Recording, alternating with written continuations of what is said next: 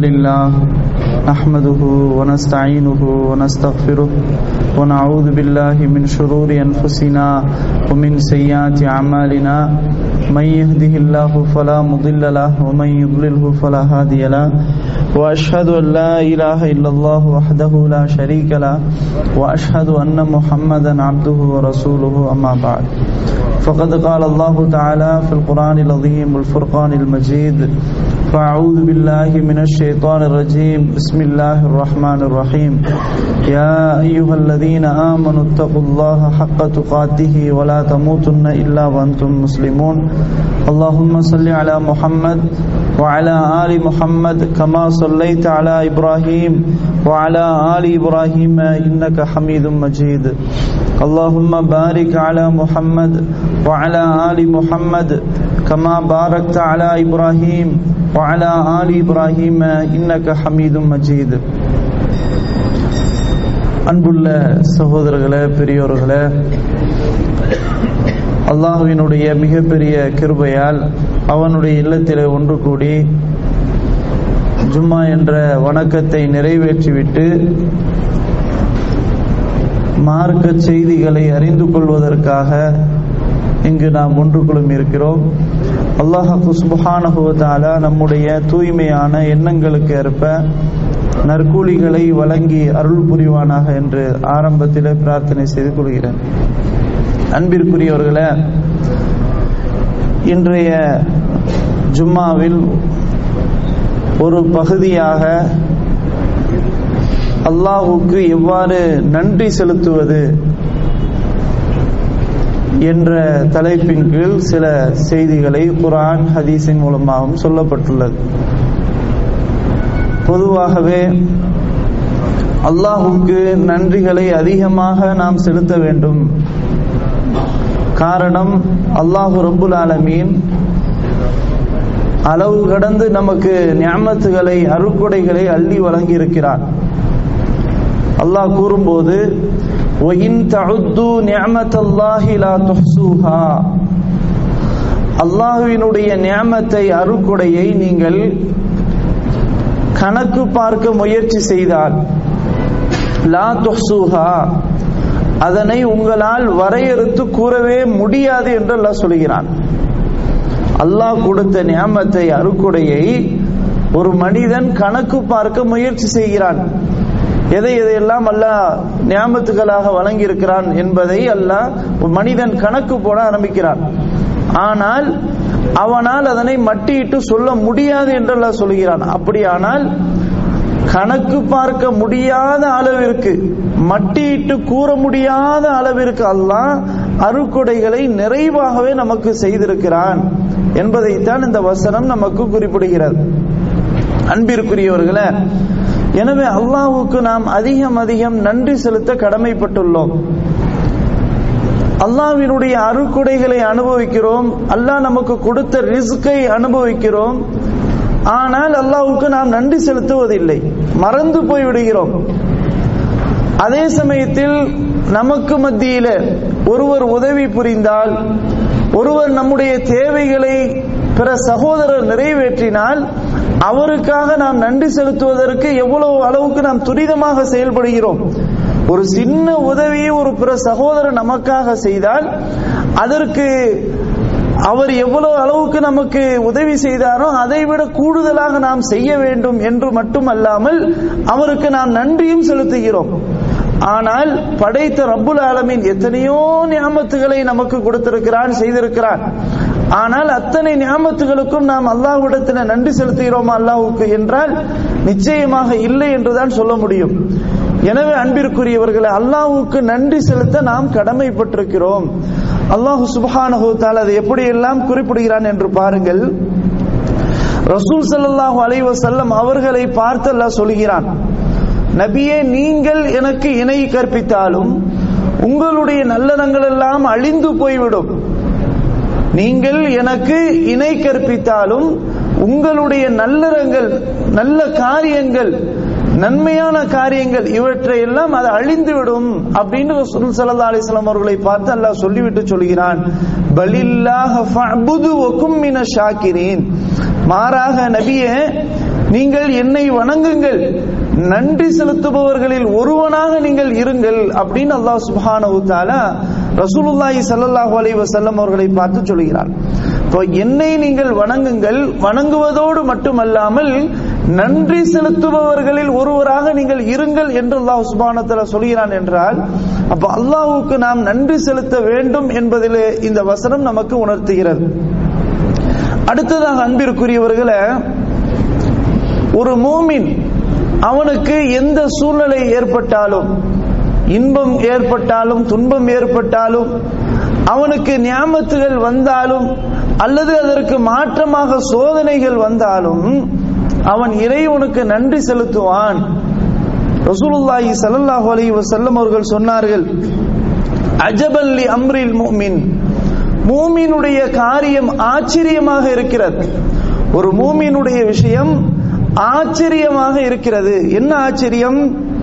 இன்ன அம்ரஹு குல்லஹு கைர், அவனுடைய எல்லா காரியமும் சிறந்ததாகத்தான் முடிகிறது. அவனுடைய எல்லா காரியமும் அது கைராக சிறந்ததாகத்தான் முடிகிறது என்று ரசூலுல்லாஹி ஸல்லல்லாஹு அலைஹி வஸல்லம் அவர்கள் சொல்லிவிட்டு சொன்னார்கள், வலைஸ ஸாலிக லிஅஹதின் இல்லா லில் முஃமின். ஆனால் இந்த பாக்கியம் இருக்குதே, எந்த பாக்கியம்? எது நடந்தாலும் அது கைர் தான், சிறந்ததுதான் என்ற அந்த பாக்கியம் இருக்குது அல்லவா, இது மூமினுக்கு மட்டும்தான் கிடைத்த ஒரு பாக்கியம், வேற யாருக்கு இது கிடைக்காது. மூமின் அல்லாதவர்களுக்கு இப்படிப்பட்ட ஒரு நம்பிக்கை வராது. இந்த கைரு எது நடந்தாலும் அது அல்லாஹ்வின் புறத்திலிருந்தான் ஏற்படுகிறது என்ற அந்த எண்ணம் மூமினுக்கு மட்டும்தான் அது அந்த பாக்கியம் இருக்குது, வேற யாருக்கும் இல்லை என்று ரசூலுல்லாஹி ஸல்லல்லாஹு அலைஹி வஸல்லம் சொன்னார்.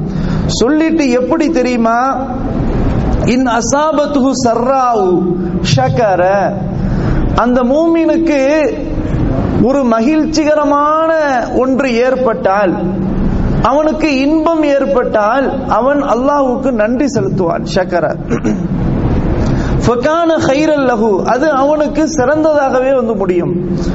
வஇன் அஸாபத்துஹு ஸர்ராஉ, அவனுக்கு ஒரு சோதனை ஏற்பட்டால், ஒரு கஷ்டம் அவனுக்கு அந்த மூமினுக்கு வறுமையானால், சபர, அவன் பொறுமையாக இருப்பான். ஃபகான கைரல் லஹு, இதுவும் அவனுக்கு கைராகத்தான் வந்து முடியும் என்று ரசூலுல்லாஹி ஸல்லல்லாஹு அலைஹி வஸல்லம் சொல்றாங்க. சஹீஹ் முஸ்லிம்ல பதிவு செய்யப்பட்டுள்ள ஹதீஸ், சுஹைப் ரலியல்லாஹு அன்ஹு அவர்கள் அறிவிக்கிறாங்க. இது மிக முக்கியமான ஹதீஸ் சகோதரர்களே.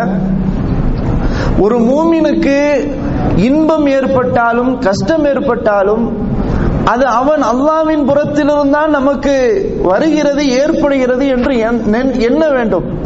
மட்டுமல்ல, அவனுக்கு ஒரு நல்ல காரியம் நடந்தால், ஒரு இன்பம் அவனுக்கு ஏற்பட்டால் அவன் அல்லாஹ்வுக்கு நன்றி செலுத்துவான். அதே சமயத்தில் அவனுக்கு ஒரு சோதனை வந்து விடுமையானால் பொறுமையை கையாளுவான். அவன் அல்லாஹ்வை திட்டமாட்டான், அதே போன்று அல்லாஹ்வை மறந்து பேச மாட்டான். அவன் ஆகிரத்தை, மறுமை நாளை நம்பிக்கை கொண்டுள்ளவன், அவன் பொறுமையாக இருப்பான். இந்த சோதனை அல்லாஹ்வின் புறத்திலிருந்தான் நமக்கு ஏற்பட்டுள்ளது என்பதை அவன் உணர்ந்து கொள்வான். இந்த ஒரு பாக்கியம் மூமினை தவிர வேற யாருக்கும் உலகத்துல கிடைக்காது என்று ரசூலுல்லாஹி ஸல்லல்லாஹு அலைஹி வஸல்லம் சொல்றான். பாருங்க, ஒரு சோதனை ஏற்பட்டா அவன் அல்லாஹ்வை மறந்துட்டேன்னு சொன்னா அவன் என்ன வேண்டாலும் செய்வான். தற்கொலை செய்வான், தன்னைத்தானே மாய்த்து கொள்வான். அதே மாதிரி என்ன வழிகள், தவறான வழிகள் இருக்கின்றனவோ அவற்றையெல்லாம் மேற்கொள்வான்.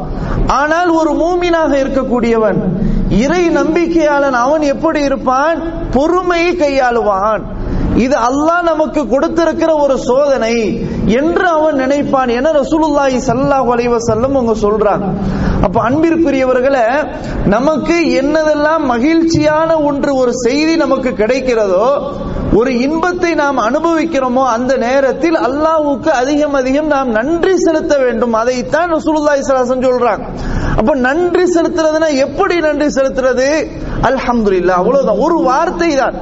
எல்லா புகழும் அல்லாஹ்வுக்கே. எந்த சூழ்நிலையிலும் சரி, நமக்கு எதெல்லாம் அல்லாஹ் நியாமத்துகளாக தந்திருக்கிறானோ அந்த நேரங்கள் எல்லாம் அல்ஹம்துலில்லாஹ், எல்லா புகழும் அல்லாஹ்வுக்கே, அல்லாஹ்வின் புறத்திலிருந்து தான் நமக்கு இது கிடைத்திருக்கிறது என்பதை உளப்பூர்வமாக ஒரு மூமின் நம்பிக்கை கொண்டு அல்லாஹ்வுக்கு நன்றி செலுத்த வேண்டும். அதே சமயத்தில் சோதனை வரும்போது தோண்டு போய்விடக்கூடாது, கவலைப்பட்டு விடக்கூடாது.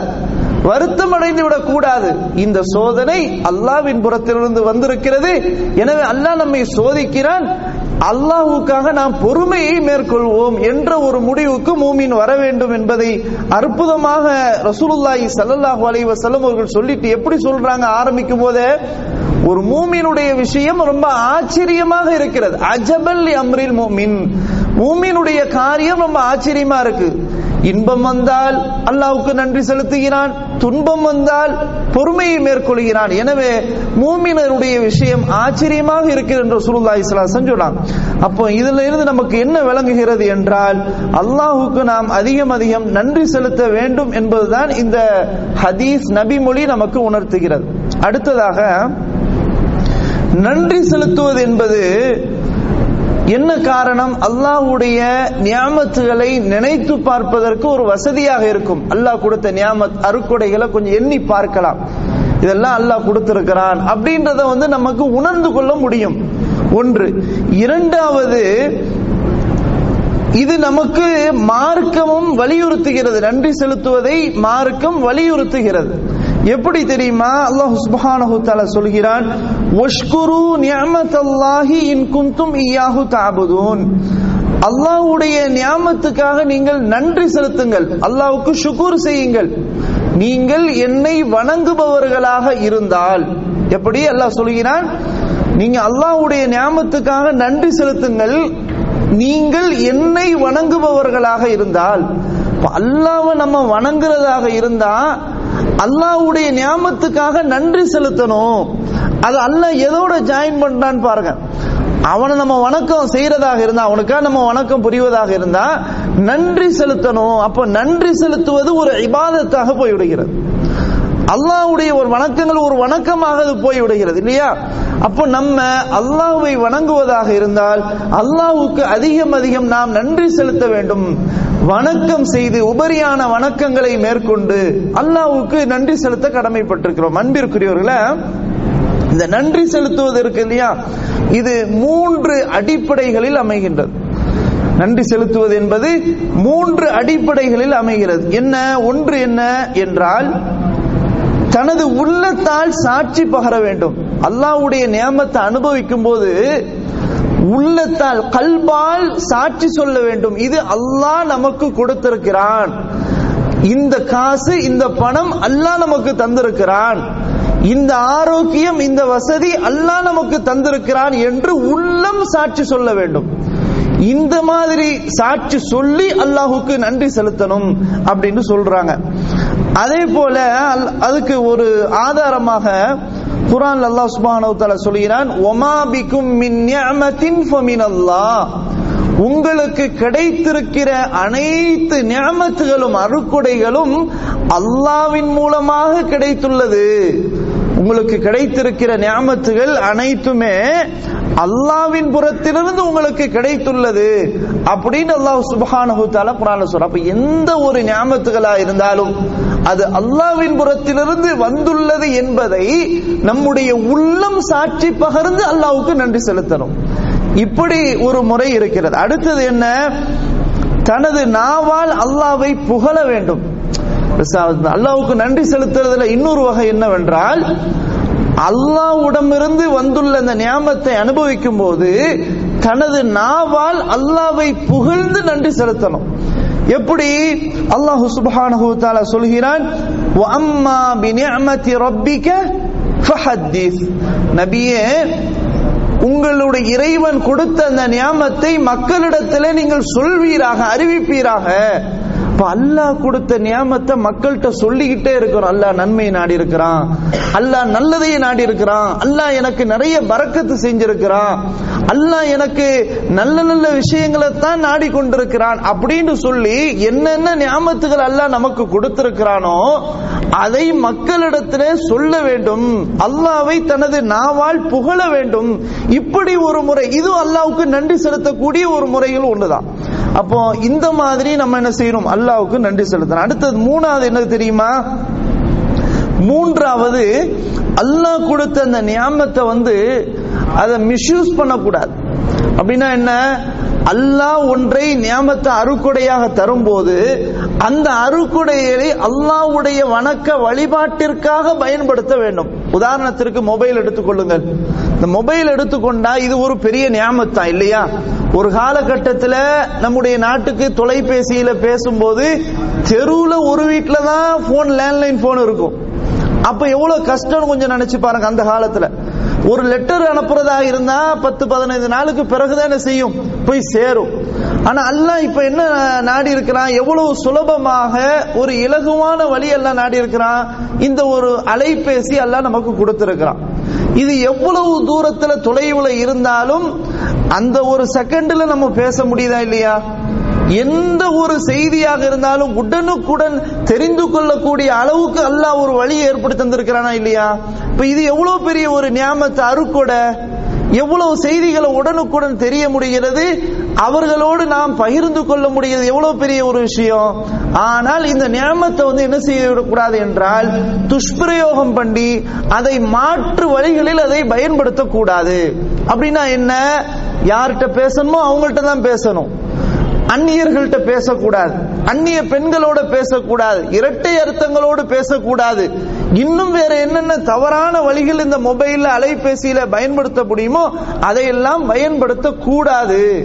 இதைத்தான் அல்லாஹ் என்ன சொல்றான்னு சொன்னா, அல்லாஹ் கொடுத்த நியாமத்தை தவறான முறையில் பயன்படுத்தாமல் அல்லாஹ்வுடைய வணக்க வழிபாடுகளுக்காக பயன்படுத்தினால் அது அல்லாஹ்வுக்கு நன்றி செலுத்தக்கூடிய விதங்களில் ஒரு விதம். அப்படி மாற்றமாக அல்லாஹ்வுடைய நியாமத்தை மாற்றமாக பயன்படுத்தினால் அதற்கு அல்லாஹ் சொல்கிறான், ஒமை யுபத்தில் நிஅமத்தல்லாஹி மின் பாதி மா ஜாஅது ஃபஇன்னல்லாஹ ஷதீதுல் இகாப். அல்லாஹ்வினுடைய நியாமத்தை எவர் தலைகீழாக பயன்படுத்துகிறாரோ நிச்சயமாக அல்லாஹ் தண்டிப்பதில் கடுமையானவன் அப்படின்னு அல்லாஹ் சொல்றான். அப்போ அல்லாஹ் கொடுத்த நியாமத்தை பணமாக இருந்தாலும், நமக்கு கிடைத்திருக்கிற ஆரோக்கியமாக இருந்தாலும், அல்லது பொருள்களாக பொருள் சாதனங்களாக இருந்தாலும் அதை உரிய முறையில் பயன்படுத்துவதே அல்லாஹ்வுக்கு நன்றி செலுத்தக்கூடிய விதங்களில் ஒன்று. எனவே மாற்றமாக பயன்படுத்தினால் அல்லாஹ் தண்டிப்பதில் கடுமையானவன் என்பதை அல்லாஹ் சுப்ஹானஹு வ தஆலா அந்த வசனத்தில் குறிப்பிடுகிறான். அன்பிற்குரியவர்களே, அடுத்ததாக இந்த அல்லாஹ்வுக்கு நன்றி செலுத்தினா நமக்கு என்ன ஃபாயிதா கிடைக்கும் தெரியுமா? அல்லாஹ் நமக்கு கொடுத்திருக்கிற நியாமத்தை இன்னும் அதிகமா தந்துகிட்டே இருப்பான். அது அல்லாஹ் குர்ஆன்ல சொல்கிறான், லஇன் ஷகர்தும் லஅஸீதன்னகும். நீங்கள் எனக்கு நன்றி செலுத்தினால் உங்களுக்கு நான் இன்னும் அதிகமாக தந்து கொண்டே இருப்பேன். அப்ப அல்லாஹ்வுக்கு நன்றி செலுத்தினா அல்லாஹ் அவனுடைய அருக்குடைகளை மென்மேலும் நமக்கு தொடர்ச்சியான செய்வான், கொடுத்து கொண்டே இருப்பான். அப்ப நன்றி செலுத்தணும். அப்ப அல்லாஹ்வுக்கு அதிக அதிக நன்றி செலுத்தும் போது அல்லாஹ் சுப்ஹானஹு வ தஆலா ஒரு காலமும் நம்ம என்ன செய்ய மாட்டான், கைவிட மாட்டான். இன்னும் அதிகமான பரக்கத்துகளை தந்து கொண்டுதான் இருப்பான் என்பதற்கு இந்த வசனம் மிகப்பெரிய ஒரு சான்றாக இருக்கிறது. அதே மாதிரி அன்பிற்குரியவர்களே, அல்லாஹ்வுடைய நியாமத்தை நான் ஆரம்பத்தில் சொன்னது மாதிரி உள்ளத்தால் என்ன செய்யணும், முதல்ல ஏற்றுக்கொள்ளணும். எப்படி நினைக்க கூடாது என்றால், நான் இவ்வளவு காலமாக சம்பாத்தியம் பண்ணினேனே, இது என்னுடைய அறிவால் வந்தது, என்னுடைய புத்தியால் வந்தது, எனது வியாபார திறமையால் வந்தது. இவ்வளவு பெரிய ஒரு மாடான மாளிகையை நான் எனது நாட்டிலே எனது வீட்டில் நான் கெட்டிருக்கிறேன் என்றால் அது யாரும் எனக்கு தந்ததல்ல, அது என்னுடைய சுய அறிவால் என்னுடைய திட்டத்தால் அதை நான் சேர்த்ததே தவிர இது வேறு யாரிடமிருந்து வரவில்லை. அல்லாஹ் கொடுத்ததை கொஞ்சம் கூட நினைத்து பார்க்காமல் இப்படி ஒருவன் சான்று பகர்ந்தால், இவ்வாறு ஒருவன் ஏற்றுக்கொண்டால் நிச்சயமாக அவனுக்கு பிரச்சனைகள் தான் அதிகமாக வரும் என்பதில் எந்த விதமான சந்தேகம் இல்லை. அதற்கு ஒரு ஆதாரமாக அல்லாஹ் சுப்ஹானஹு வ தஆலா சொல்கிறான், ஃபத்குரூனி அஸ்குருக்கும் வஷ்குரூலி வலா தக்ஃபுரூன். என்னை நினைவு கூறுங்கள், நான் உங்களை நினைவு கூறி. அல்லாஹ் சொல்றான் பாருங்க, என்னை கொஞ்சம் நினைத்து பாருங்கள், நான் உங்களை நினைத்து பார்க்கிறேன். சுப்ஹானல்லாஹ். எனக்கு நன்றி செலுத்துங்கள், நன்றி கெட்டவர்களாக நீங்கள் மாறிவிடாதீர்கள், நன்றி மறுத்து விடாதீர்கள். நான் கொடுத்த நியாமத்துகள் அருக்குடைகளுக்காக நீங்கள் எனக்கு நன்றி செலுத்துங்கள், நீங்கள் அந்த நன்றியை மறந்து விடாதீர்கள் அப்படின்னு அல்லாஹ் சுப்ஹானஹு வ தஆலா ஒரு எச்சரிக்கை கொடுக்கிறான்.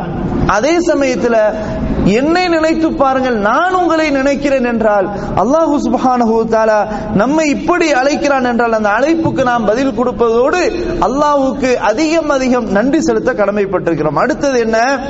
இந்த நன்றியை மறுத்தால் அதற்குரிய தண்டனையை அல்லாஹ் என்ன செய்கிறான், சொல்கிறான். வலையின் கஃபர், ஆரம்பத்தில் சொல்லிவிட்டான், நீங்கள் நன்றி செலுத்தினால் நான் உங்களுக்கு என்ன செய்வேன், அதிகமாக தருவேன். அதே சமயத்தில் வலையின் கஃபர்தும், நீங்கள் என்னை மறுத்தால், அந்த நன்றிகளை நீங்கள் மறுத்தால், இன்ன அதாபி லஷதீத், நிச்சயமாக என்னுடைய வேதனை இருக்கிறது அல்லவா, அது மிக கடுமையானது அப்படின்னு அல்லாஹ் சொல்றான். என்னுடைய வேதனை கடுமையானது. அல்லாஹ்வை மறந்தா, அல்லாஹ்வை நினைத்து பார்க்காம இருந்தா, என் சொத்து என் புத்தியால வந்தது என்று ஒருவன் நினைத்தால் உண்மையில் அல்லாஹ்வுடைய தண்டனை கடுமையானது, அதை எதிர்பாருங்கள் அப்படின்னு அல்லாஹ் சுப்ஹானஹு வ தஆலா என்ன செய்றான், சொல்கிறான். அதற்கு ஒரு சான்றாக பாருங்கள், அல்லாஹ் அற்புதமாக குர்ஆன்ல உதாரணம் சொல்லி விளக்குறான். எப்படி சொல்றான் தெரியுமா? வலரபல்லாஹு மஸலன் கரியத்தன், அல்லாஹ் உங்களுக்கு ஒரு உதாரணம் சொல்கிறான். ஒரு கிராமத்தை, ஒரு கிராமம், ஒரு ஊர், அந்த ஊரை உதாரணமாக உங்களுக்கு சொல்லி விளக்கிறான். எப்படி தெரியுமா? அந்த ஊரு கானத் ஆமினத்தன் முத்துமைன்னத்தன், அந்த ஊரு ரொம்ப நிம்மதியான ஒரு ஊராக இருந்தது, அமைதியான ஒரு ஊராக இருந்தது, எந்த விதமான பிரச்சனை இல்லை, அச்சமற்ற ஒரு நல்ல ஒரு பாதுகாப்பான ஒரு ஊராக இருந்தது. மட்டுமல்ல, யதீஹா ரிஸ்குஹா ரகதன் மின் குல்லி மகானின், அந்த ஊர்ல எல்லா புறத்திலிருந்தும் உணவு நிறைவாக வந்தது, ரிஸ்க் உங்களுக்கு நிறைய வந்தது. அப்படிப்பட்ட ஒரு கிராமம். அந்த கிராமம் எப்படி? அமைதி, அதே போன்று அச்சமற்ற ஒரு ஊரு, மட்டுமல்ல எல்லா புறத்திலிருந்தும் நிறைவாக அவர்களுக்கு உணவு கிடைத்து கொண்டே இருந்தது. ஆனால் ஃபகஃபரத் பிஅன்உமில்லாஹ், அல்லாஹ் கொடுத்த நியாமத்துகளை, அருக்குடைகளை அவங்க மறுத்து விட்டார்கள். அந்த கிராமத்தினர் மறுத்து விட்டார்கள். அல்லாஹ்வுடைய நியாமத்தை அவங்க ஏற்றுக்கொள்ளவில்லை, அந்த கிராமமே மறுத்து விட்டது. எனவே அல்லாஹ் ஃபஅதாகஹல்லாஹு லிபாஸல் ஜூஇ வல் கௌஃபி பிமா கானூ யஸ்னஊன், அவர்கள் இவ்வாறு செய்ததால், இந்த மாதிரி அல்லாஹ்வை மறுத்ததினால் அவர்களுக்கு அச்சம் என்ற ஆடையும் அவர்களுக்கு பசி என்ற ஆடையும் அல்லாஹ் அவங்களுக்கு அணிய செய்து விட்டான், சுவைக்க செய்து விட்டான். அதற்கு பிறகு அவங்களுக்கு ஒரே பசி பயம்தான். அந்த ஊர்ல எவ்வளவு அல்லாஹ் அந்த அழகான ஒரு நிம்மதியான ஒரு பூமியாக அந்த ஊர் ஆக்கியிருந்தான், எல்லா புறத்திலிருந்து உங்களுக்கு உணவை கொடுத்திருந்தான். ஆனா அவங்க நன்றி கெட்டவர்களாக மாறிட்டாங்க. எனவே அல்லாஹ் அந்த ஊரை எப்படி மாத்திட்டான்னு சொன்னா, ஒரு பயப்படக்கூடிய ஒரு பூமியாக, ஒரு ஊராகவும், எல்லோருமே பசியில வாழக்கூடிய ஒரு ஊராகவும் என்ன செஞ்சான், அல்லாஹ் மாட்டி விட்டான் என்று அல்லாஹ் ஒரு கிராமத்தை என்ன செய்யறான், உதாரணம் காட்டுறான். இதே மாதிரி இன்னொரு இடத்துல அல்லாஹ் ஒரு உதாரணம் அற்புதமாக சொல்றான். லகது கான லி சபையின் ஃபீ மஸ்கனிஹிம் ஆயா, சபை என்ற ஊருக்கு அவர்களுடைய வசிப்பிடங்களில் அல்லாஹ்வுடைய ஒரு அத்தாட்சி இருக்கிறது. என்ன அத்தாட்சி? ஜன்னதானி அன் யமீனி வ ஷிமால், வலதுபுறத்திலும் இடதுபுறத்திலும் இரண்டு தோட்டங்களாக, சோலைகளாக அல்லாஹ் அவங்களுக்கு அப்படி ஒரு அழகான ஒன்றை ஏற்படுத்தினான். அதுல என்ன நடந்துச்சு அப்படின்னு சொன்னா, அல்லாஹ் சொல்கிறான், குலூ மிர் ரிஸ்கி ரப்பிக்கும் வஷ்குரு லஹு, உங்கள் இறைவனுடைய ரிஸ்கை நீங்க நல்லா சாப்பிடுங்க, ஆனால் அவனுக்கு நன்றி செலுத்தணும் அப்படின்னு அல்லாஹ் சொல்றான். அந்த ஊர் எப்படி தெரியுமா? பல்தத்துன் தையிபத்துன், ரொம்ப அழகான அற்புதமான ஒரு ஊர் அது. ரப்புன் கஃபூர், மேலும் இறைவன் மன்னிக்க கூடியவனாகவும் இருக்கிறான் அப்படின்னு அல்லாஹ் சொல்லிட்டான். ஆனா அந்த மக்கள் ஃபஅரது, அல்லாஹ்வுக்கு நன்றி செலுத்த அவங்க மறுத்துட்டாங்க, புறக்கணிக்கிறாங்க. இவ்வளவு அற்புதமா அல்லாஹ் கொடுத்திருக்கிற அந்த சோலைகளை, அவ்வளவு அழகான பூமி அல்லாஹ் கொடுத்திருக்கிற அந்த சபை என்ற ஊர் மக்களுக்கு, ஆனா அவங்க என்ன பண்ணிட்டாங்க, புறக்கணித்து விட்டார்கள். எனவே அவங்களுக்கு என்ன தண்டனை கொடுத்தோம் தெரியுமா? ஃபஅர்சல்னா அலைஹிம் ஸைலல் ஆரிமி, அவங்களுக்கு ஒரு பயங்கரமான, அதாவது ஒரு வெள்ளத்தை அனுப்பிவிட்டோம். வெள்ளம் இருக்கல, வெள்ளத்தை அனுப்பி அந்த தோட்டத்தை அழித்து, வபத்தல்னாஹும் பிஜன்னத்தைஹிம் ஜன்னத்தைனி லவாத்தை உகுலின் ஹம்தின் வ அஸ்லின் வ ஷைஇன் மின் சிதிரின் கலீல், அந்த ரெண்டு தோட்டங்களுக்கு பதிலாக இன்னொரு ரெண்டு தோட்டங்களை நம்ம மாத்தி கொடுத்தோம். அது எப்படிப்பட்ட தோட்டம் தெரியுமா? புளிப்பும் கசப்பும் நிறைந்த மரங்களாக. இலந்தை மரங்களாக இப்படி அவங்களுக்கு நாம் என்ன செஞ்சோம், அந்த தோட்டத்தை கொடுத்துட்டோம். இதான் அவங்களுக்கு கொடுத்த தண்டனையே. ذَلِكَ جَزَيْنَاهُمْ بِمَا كَفَرُوا, இவங்க இந்த மாதிரி என்ன மறுத்ததால் அவங்களுக்கு இவ்வாறு நாம் கூலியை கொடுத்தோம். وَهَلْ نُجَازِي إِلَّا الْكَفُورَ, மறுத்தவர்களுக்கு இப்படித்தானே கூலி கொடுப்போம் அப்படின்னு அல்லாஹ் என்ன செய்யறான், கேள்வி அவன் கேட்கிறான்.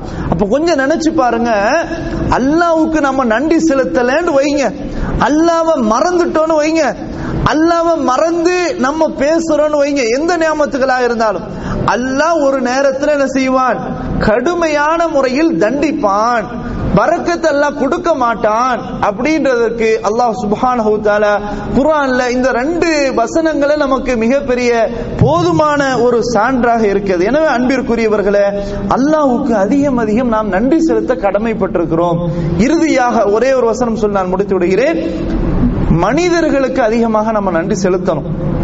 மனிதர்கள் உதவி செய்யக்கூடியவர்கள், அவர்களுக்காக நாம் நன்றி செலுத்த கடமைப்பட்டிருக்கிறோம்.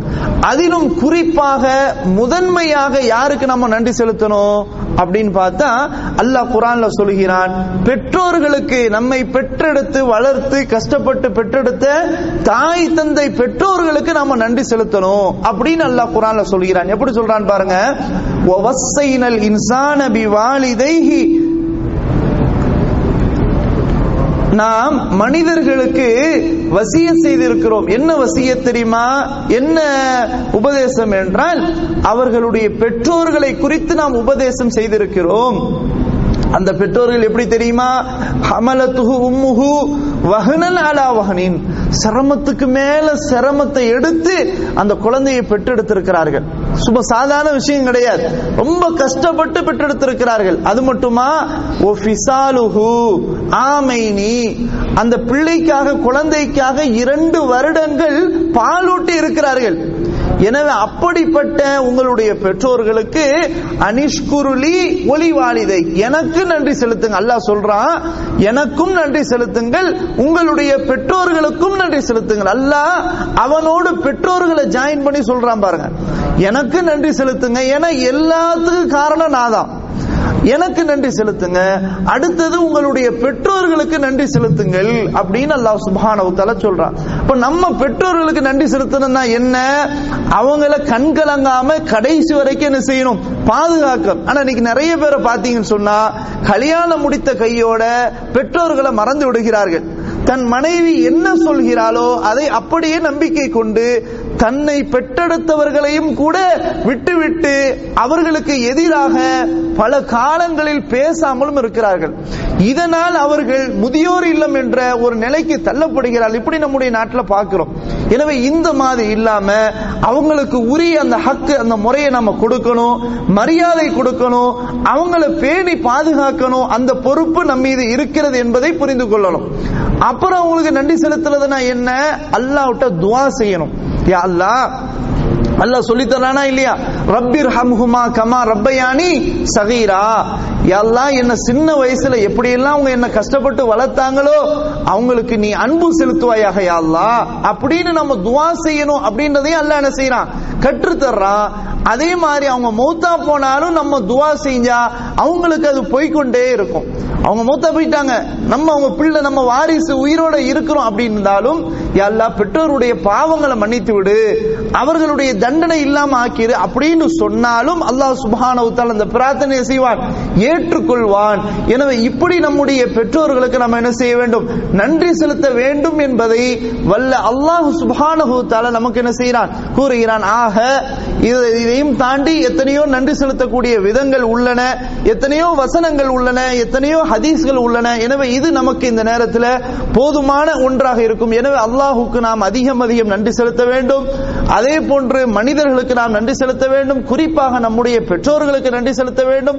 நம்ம என்ன இன்பங்களை நாம் அனுபவிக்கிறோமோ, அது சிறியதாக இருந்தாலும் பெரியதாக இருந்தாலும் எப்படிப்பட்ட ஒன்றாக இருந்தாலும் முதல்ல நன்றி செலுத்தக்கூடிய, அல்லாஹ் உன்புறத்திலிருந்து வந்தது யா அல்லாஹ், என்னுடைய அறிவாலோ என்னுடைய பலத்தாலோ என்னுடைய ஆரோக்கியத்தாலோ எதுலையும் கிடையாது, உன் மூலமாக வந்தது அப்படின்றத கல்பால ஒப்புக்கொண்டு நம்முடைய நாவால புகழ்ந்து அல்லாஹ்வை நம்ம என்ன செய்யணும், நன்றி செலுத்தணும். அல்லாஹ் சுப்ஹானஹு வ தஆலா இவ்வாறு நாம் நன்றி செலுத்தினால் நமக்கு நிறைய நியாமத்துகளை எல்லாம் என்ன செய்வான், தருவான். எனவே நன்றி கெட்டவர்களாக நன்றி மறந்தவர்களாக நாம் என்ன செய்யக்கூடாது, ஒரு காலமும் மாறிவிடக் கூடாது. அல்லாஹ் சுப்ஹானஹு வ தஆலா அப்படிப்பட்ட பாக்கியத்தை எனக்கும் உங்களுக்கும் நம் சமுதாய மக்களுக்கும்